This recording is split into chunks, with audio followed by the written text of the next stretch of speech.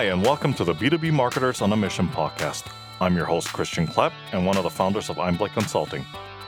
Our goal is to share inspirational stories, tips, and insights from B2B marketers, digital entrepreneurs, and industry experts that will help you to think differently, succeed, and scale your business. Hi, everybody, and welcome to this episode of the B2B Marketers on a Mission podcast. I'm your host, Christian Klepp, and today I am both honored and extremely excited to host someone whom I looked up to as an accomplished marketing leader, an industry thought leader, and most important of all, I'm also proud to call him my friend. Mr. Boon Lai, welcome to the show. Thanks, Christian. Great to be here. All right, how are you doing today? I'm good, thank you. Happy Friday. Happy Friday indeed. All right, Boon, let's get this show started. And maybe we can begin by you telling us a little bit about yourself and what you do. Sounds great. Thanks, Christian. So my name is Boon Lai. I am originally from Singapore, and I now live in San Francisco in the US. I have, identical twin girls who are 4 years old. Wow. Like many parents, are keeping me pretty busy nowadays, especially during COVID time. Personally, I came to school here in the US and started my career working in an advertising agency in New York. And then I shifted to the client side, onto the marketing side, and have since been working first in consumer goods, and then in the electronics industry, and now in tech. I've worked in Asia, in Europe, and I'm now VP of Global Partner Marketing at Cisco.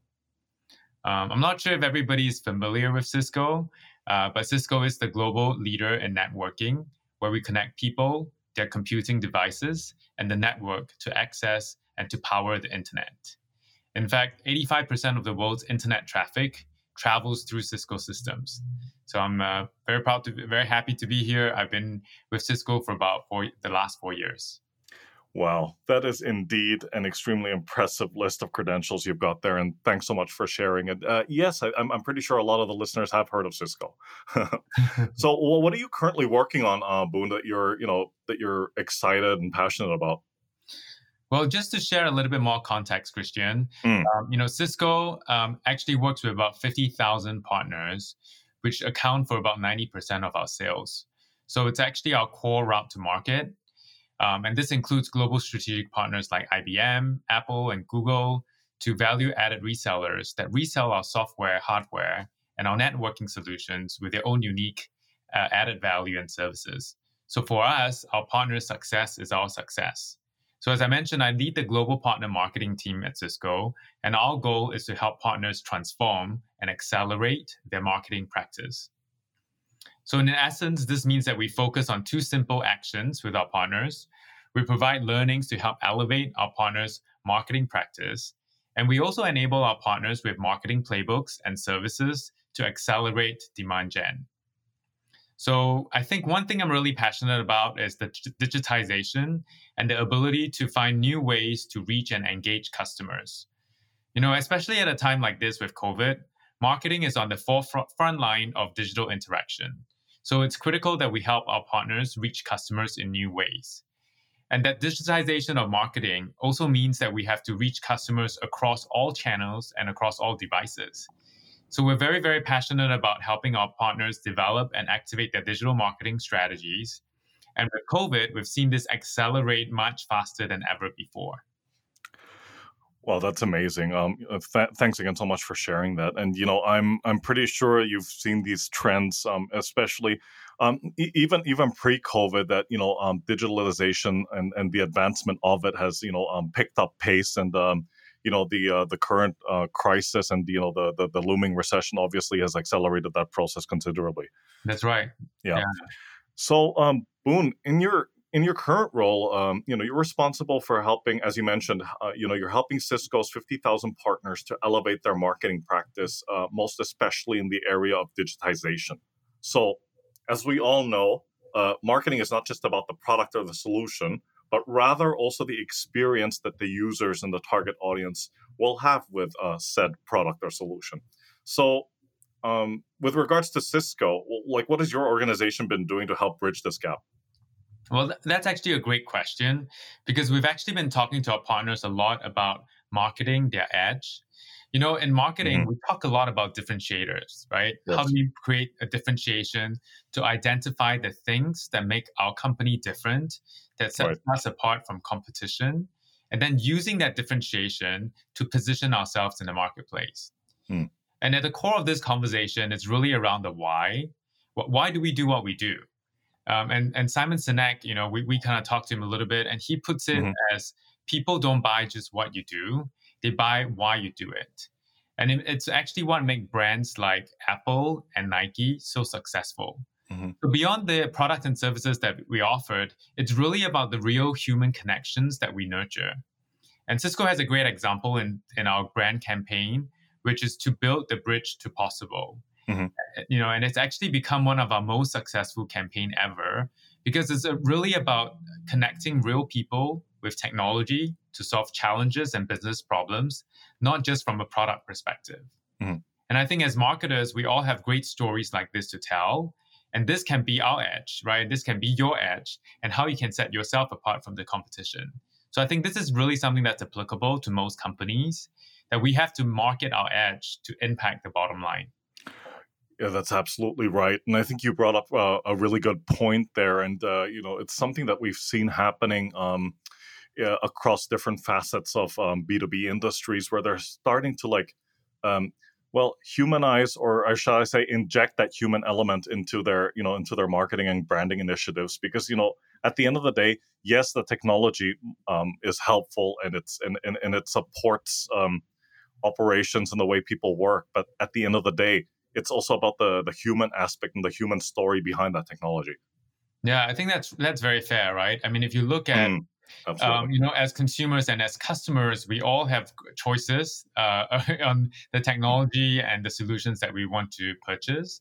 Yes. But it's really about that connection and the trust in the brand and the relationship that we build with the brands that actually makes, a longer term commitment and relationship, right? That actually helps us to build that association with the brand. Right. Indeed. Okay.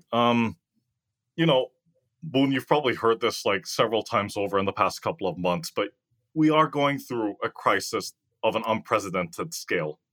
And that crisis has caused massive disruptions across multiple industries. But let's try to look at it from a more purposeful and constructive perspective, instead of sliding directly into the doom and gloom. So despite the crisis, the current state of affairs has also helped us to accelerate the speed at which digitalization and technological advances have been prioritized. So just from your point of view, what are some of the recent marketing trends that you've seen, and how do you think these trends will affect your customers, your organization as a whole, as well as your partners? Yeah, that's a really great question. I think I see two trends. The first is around, for B2B enterprise marketing, that the role of digital marketing is transforming so quickly, especially during the COVID era, right? Yeah. We talked a little bit about that earlier. And we know that 71% of B2B buyers prefer to research digitally rather than to reach out to a sales reps.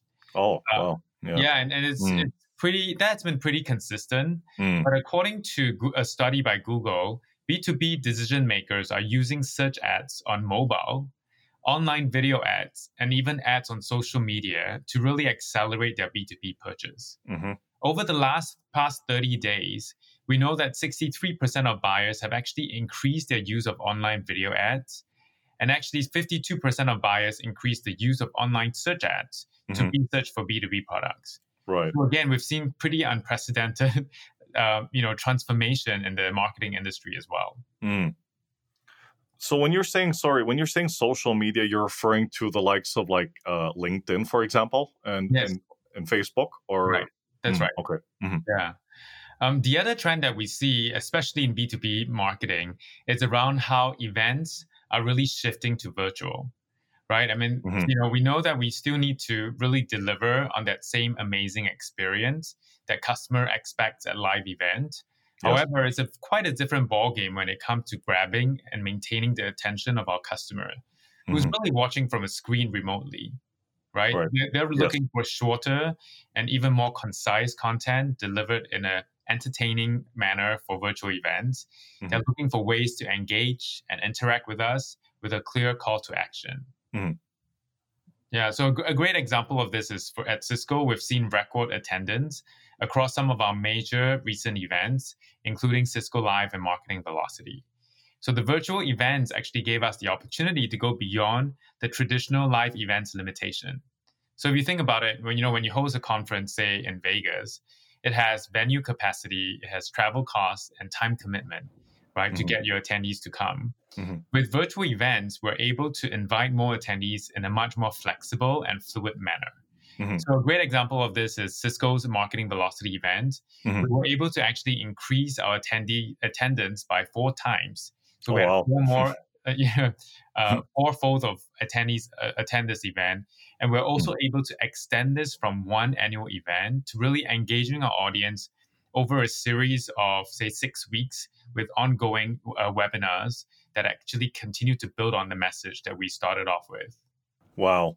Those are incredible observations, and I think you brought up so many great points. I mean, one about the recent trend that you've seen in terms of where B2B purchasers go in when they're making a decision about pivoting events to virtual and online. Although I believe that Cisco's been doing that for a while, right? You guys are not strangers to the virtual events space rather.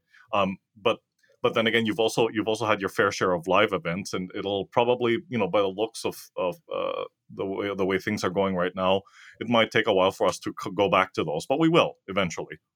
Yeah, I think it will be a new way of balancing between live events and virtual events. I think people and customers will start to realize that they don't have to, travel to Vegas every other month, but they're actually able to get the concise, like I mentioned, right, very concise insights and information through a virtual setting. So I think it would actually change the way that our customers are consuming our marketing. Yes. Well, they'll certainly have more options at the very least in terms of whether they wish to attend an event online or whether they in the future plan to just fly or travel to a certain destination in order to attend that said event. Yeah, that's right. So, Boom, before I ask you the next question, let me share some research findings. And this was research conducted by Accenture. All right. So I've grouped them into 3 main areas. So point number 1 is regarding trends.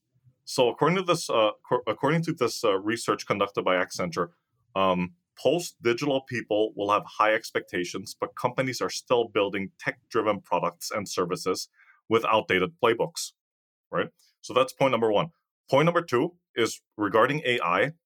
The research says 76% of executives agree that organizations need to dramatically re-engineer the experiences that bring technology and people together in a more human-centric manner, to a point that you raised several minutes ago. Point number 3, regarding the Internet of Things, or IoT, this market is expected to grow to 75.44 billion connected devices by 2025, with a projected market value of $1.1 trillion by 2026. So here comes the question. Based on these trends and the research, we know that there's no such thing as a one-size-fits-all roadmap. But in your professional opinion, what role do you think marketers have in terms of ensuring that their organizations adapt to these changes accordingly, while at the same time overcoming tech clash? Well, I mean, those are pretty powerful trends and data that you shared.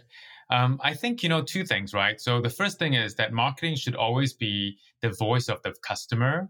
And so, to your point around, the trends of, focusing around providing customer outcomes rather than just product and technical services and so on, we should really always focus. And actually, marketing has a role to play to really share the customer expectations and requirements from an outcome and a solutions perspective back into the organization. Second area I would say is in terms of leading with data.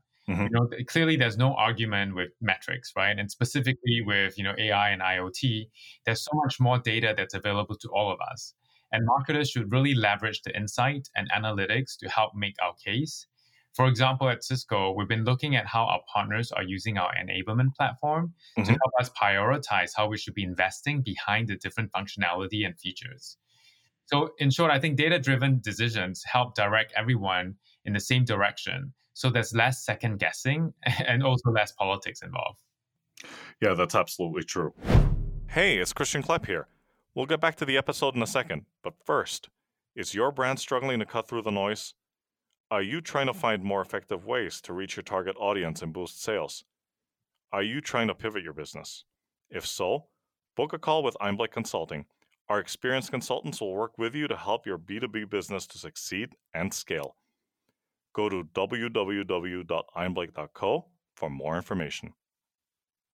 Okay, Boone, I'm going to push you a little bit out of your comfort zone here. So, on July 16th, you were one of the panelists, along with 9 other industry leaders, on Adweek's Asian American Summit webinar as part of their Diversity and Inclusion series.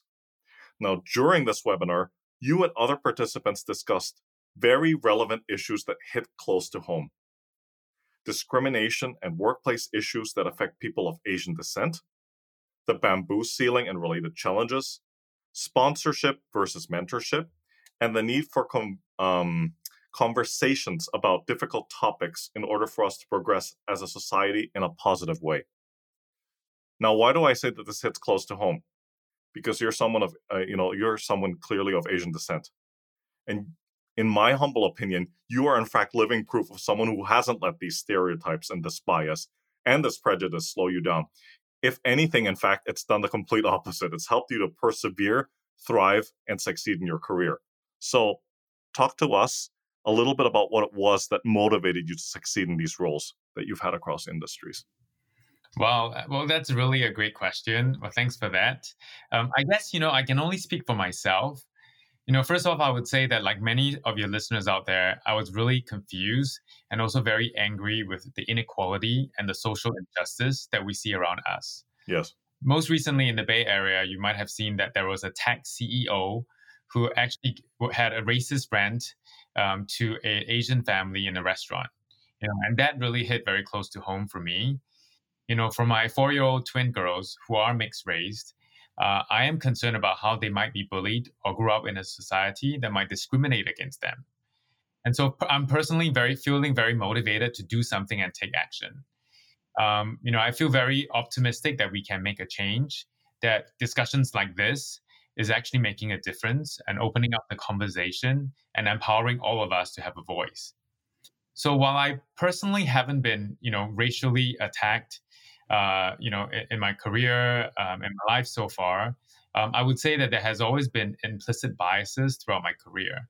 Right. I shared this in the panel, right? That the 3 most asked questions throughout my entire career. The first question is, sort of, where are you from? How come you speak such great English? And I always kind of laugh at that because I grew up in Singapore, which is a British colony. Right. The second question I always get asked a lot is, are you really good at math? And I guess the short answer is yes, but I don't like it. Right? Do you play a musical instrument as well? I did actually. I guess like everybody else who grew up in Singapore, such generalization, right? Mm. And then the third question I get asked a lot is, "Wow, you look really young. How old are you?" And these used to be questions I used to get really embarrassed by. Yeah. But now I actually embrace it, and I kind of find it pretty funny. And I'm actually using it to my advantage, right? So throughout my career, I've to learn to adapt to different situations, but also more importantly, work hard to prove myself. But I'll say not just working hard, but working smart, right? Focusing not just on the tasks, but the impact that we can make. Well, I mean, that's a really great attitude to have, Boone. And quite frankly, if somebody says that you look young, just take it as a compliment, right? Yeah, it's funny because actually when I came for my interview here at Cisco, I met with the CMO, Karen, and the first thing I did when I sat down was I basically, joked about how young I look. And I said, I might look too young for the job, but, here's my resume. And she kind of laughed and she basically said, I wish people would tell me that more often. So that was very gracious of her. But yeah, I try to just, kind of bring it up front and use it to my advantage as a strength. Yeah, no, absolutely. And thanks for sharing your story there. Could you also talk to us about what you think needs to happen, in places like North America for diversity and inclusion? And when I say that, I mean, what needs to happen for it to be not just a box that organizations tick, that they can say, okay, yeah, we've done that, check, yeah. But what is it that they can do, in terms of like how diversity and inclusion can be embraced and incorporated into the DNA of society? Well, another very deep question. I think I can only speak for myself. I mean, I do believe in personal leadership. As you mentioned, I'm Asian. I've worked across 4 continents, and I'm now working in the U.S. So I don't have the traditional Asian American view, but I do think that Right. leading is really about bringing a global perspective. Hmm. Especially for global companies like Cisco, right, where Yeah. there's so much dynamics happening. It's Mm. constantly changing with the geopolitics, with 5G, with trade. So it's really important for us to be able to share our experiences and our background. Hmm. A great example I always talked about is how, a lot of my global colleagues are asking me, now that I've lived here in the US, why is it so difficult for Americans to wear masks? Trying to explain Black Lives Matters to my friends in Asia, where that is not a trending issue, for example, right? And so there's lots of opportunities for us to share our background, the history, and our understanding of why things are a certain way in different parts of the world. I also think that getting personally involved in Asian and other minority communities, is actually a great way forward. For example, at Cisco, we had a talent expo for our African American Black employees. Hmm. So I signed up to become a mentor. Hmm. It's actually an opportunity on both sides to learn and to help. Yes. And I've also reached out to our Chinese American employee group to offer to become an executive sponsor. So I'm really kind of taking small steps myself because I know that we need to actually go beyond, mentorship, beyond giving advice to taking it to the next level with sponsorship. Right? I talked a little bit about this in my panel. According to the Leadership Research Institute, people with sponsors are 23% more likely to advance in their career. Mm. And the problem here is that there is a significant gap between white male who have sponsors versus women and minorities. Mm. 1 in 5 white men have a sponsor, 1 in 8 women have sponsors, and 1 in 12 minorities have sponsors in the Wow, corporate environment. that's Right? Think about incredible. that. So, I've actually taken a pledge with a Mm. nonprofit called the Multiply Effect. Yeah. It's called multiplydiversity.com, Hmm. where it's really about helping and sponsoring diverse talent to advance in their next in their career. Hmm. So this is really something that I'm quite passionate about. Hmm. Yeah, these are all great insights and observations, and to be fair, to be very honest with you, Boone, I think you were being very humble when you're saying that you're taking small steps. I think these are pretty big strides that you've been taking. um, so, Boone, you've brought up so many great and insightful points with regards to diversity and inclusion, and how to address prejudice and racism. And that kind of brings to mind a quote that I read in the autobiography of Nelson Mandela. So the book is called Long Walk to Freedom. And that quote is so appropriate for this discussion. So he basically said, no one is born hating another person because of the color of his skin, or his background, or his religion. People must learn to hate. And if they can learn to hate, they can be taught to love. For love comes more naturally to the human heart than its opposite. So what am I getting at here? So in order for us to truly progress as a society, we need to let go of hate and fear. And it is our duty to educate others so that they can see that differences are something to be celebrated, not feared or looked down upon. Right? And yeah, it is going to be difficult. I mean, nothing about this journey is going to be easy. And, as you well know, I myself have an Asian mother, and I spent most of my life in Asia. And the Asian way of dealing with conflict is to keep quiet, not say anything, and somehow hope that the problem goes away. But come on, you and I both know that that's not the right way to initiate change. Change requires us to push back, speak up, and most important of all, say something if we feel that something is wrong. So we need to continue to educate others, encourage open dialogue, and even have difficult conversations so that we can break barriers down. Yeah, I mean, I totally agree with that. I mean, growing up in Singapore, or pretty much a lot of the Asian culture, we've really been taught not to, speak up, not to cause trouble, to kind of keep to ourselves, do our job, and kind of look away. Yeah, And I think, the last few months have really taught us that, we can't really do that anymore, right? I right, mean, with the COVID situation where the president is calling it the China virus and so on, clearly, there's a lot more xenophobia and hate crimes that's going around. And even if it doesn't affect, me personally or us personally, it is happening, and it's happening to all these different communities. And so I think we owe it to ourselves to speak up, to have a voice. It's definitely out of my comfort zone personally. When I joined the Adweek, CMO Asian American panel, but I had such overwhelming feedback. I had over 100 people, kind of share comments with me on my LinkedIn and social. We had over 2,000 live attendees at that panel. And it's because, it's something that really resonated with people. And, that we are actually, just by speaking about it, creating a platform to allow people to share their experiences, and to really talk about what we could do as a community and as a society. indeed, indeed, and once again, to just to reiterate what's been mentioned earlier, you probably got such a tremendously positive resonance from people because it does it is so close to home. Yeah, these Hmm. problems are real. This is not something that's made up by the media. I mean, this is something that's happening right now. This wasn't, it happened 100 years ago too, but it's still happening in 2020, right? That's right. Yeah. I think, and yeah, you brought up, of course, the current situation in the United States, and I think we're just really fortunate, here in Canada that our government takes a different stance on Hmm. these things, and not to make this very political, but like one of the things that they do try to communicate very clearly is that our diversity is what gives us strength, Right. right? That's great. So on to the next point, and did you have any recommendations on the actions that people can take? Because to read about it and to be aware of bias and racism and prejudice is one thing, but to actually take action and act upon it is a completely different story. Yeah, I mean, I think great question. I think for me, three things. The Hmm. first is, during this COVID era, it's really important for us to take time to really empathize and really ask people how they are. As leaders, as managers, we need to recognize that this is a stressful time for everybody.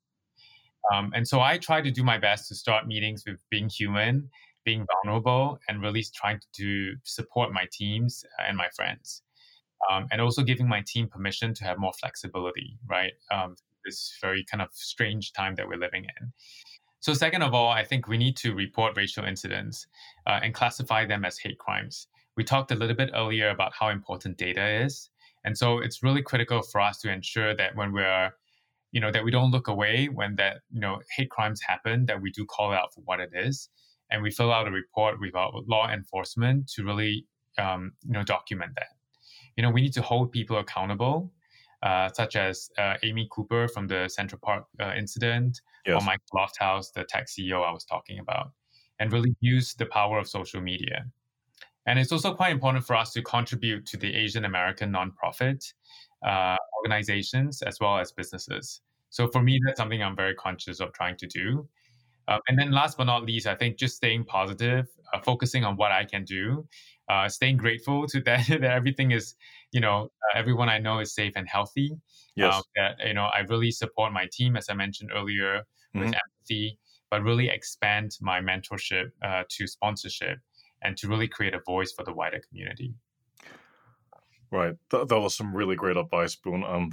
Thank you so much for that. And yes, you're absolutely right. It's really important to stay positive, which is, as we all know, it's not always a very easy thing to do, especially under the current circumstances. Okay, Boone, we're gonna shift from an extremely deep and heavy topic to one that's a little bit lighter. um, why don't you tell us or state the one best piece of advice that you've received um, from a mentor over the years, and how does it apply to your professional life today? Yeah, I mean, I love this quote I read somewhere. around how, when we change the way that we look at the world around us changes with us. Indeed. Right? So it's really about looking at things from different perspectives. And you and I both know that, having lived in many different countries and working in both global and regional roles, that it's really important for us to understand our team, our customers, and our stakeholders, right? To really kind of share that experience and also look at things in many different angles so that we can actually provide a much more holistic and comprehensive view. And so that's what I always strive to do, right? Which really to take on different perspectives and look at things in different point of view. And the second advice that I have is really to do what you love, right? One thing that was really interesting for me was that post my MBA at London Business School, I actually did a career switch. So I left marketing and I took on a job that is completely not in my wheelhouse as a strategy manager reporting to the CFO, in a large multinational company. And the idea was to really broaden my strategic thinking. It was like, taking an MBA is such a life-changing experience. I wanted to make the most out of it. But it was a great 2-year experience because I actually really, really hated that job. Okay. I was mostly sitting in a room looking at a spreadsheet and working on a gazillion M&A scenarios on WAC, if anybody remembers that. And actually, that was a great learning experience because it actually made me realize what I'm really good at and what I'm really passionate about. I know that I'm a people person and that I'm a marketer at heart, that I love learning and talking to people and insights and, observing behaviors, using data and analytics to make, decisions, looking at how, through the work that I do can shift cultural perception. So, that actually, taking on this role that is not in my wheelhouse actually made me realize, that I should really, focus and double down on, working in marketing. And that career switch was the best decision because it made me really focus and actually helped to subsequently accelerate my career. I joined Philips post this strategy role to become the global head of brand at Philips. And then within 2 years, I became one of the youngest VP appointed at Philips. So, I really thank that experience in my life to really, kind of take away any self-doubt and actually help me to focus on my strengths. Wow. That's pretty much the only way I can react to that story. Wow. The youngest VP of marketing at Philips. I mean, that in itself is an incredible accomplishment. And I mean, if anybody took anything away from this interview, it's don't let other people's perception of you stop you from achieving your goals and your dreams. As cliche as that sounds, but you're living proof of that, Boon, and it's an incredible story. And thank you for sharing that with our listeners. Thank you. All right, Boon, this has been an extremely insightful and thought-provoking session, and that in itself even sounds like an understatement. But thank you so much for coming on and sharing. What's the best way for people out there to connect with you? Well, first of all, Christian, thanks very much for the opportunity and for the great discussion. Mm-hmm. It feels really nice to be talking to an old friend again, I would say. Yeah, indeed. For people out there listening, feel free to reach out to me, Boon Lai, via LinkedIn or on Twitter. Great. Boon, I can't thank you enough for taking the time to have this conversation with me. It's been interesting. It's been fun. It's been engaging. It's been eye-opening. So please take care. Stay safe. And best to you and the family, and I'll talk to you soon. Thank you. Really enjoyed it as well. Bye for now. Bye. Thank you for joining us on this episode of the B2B Marketers on a Mission podcast. To learn more about what we do here at Einblick, please visit our website at www.einblick.co and be sure to subscribe to the show on iTunes or your favorite podcast player.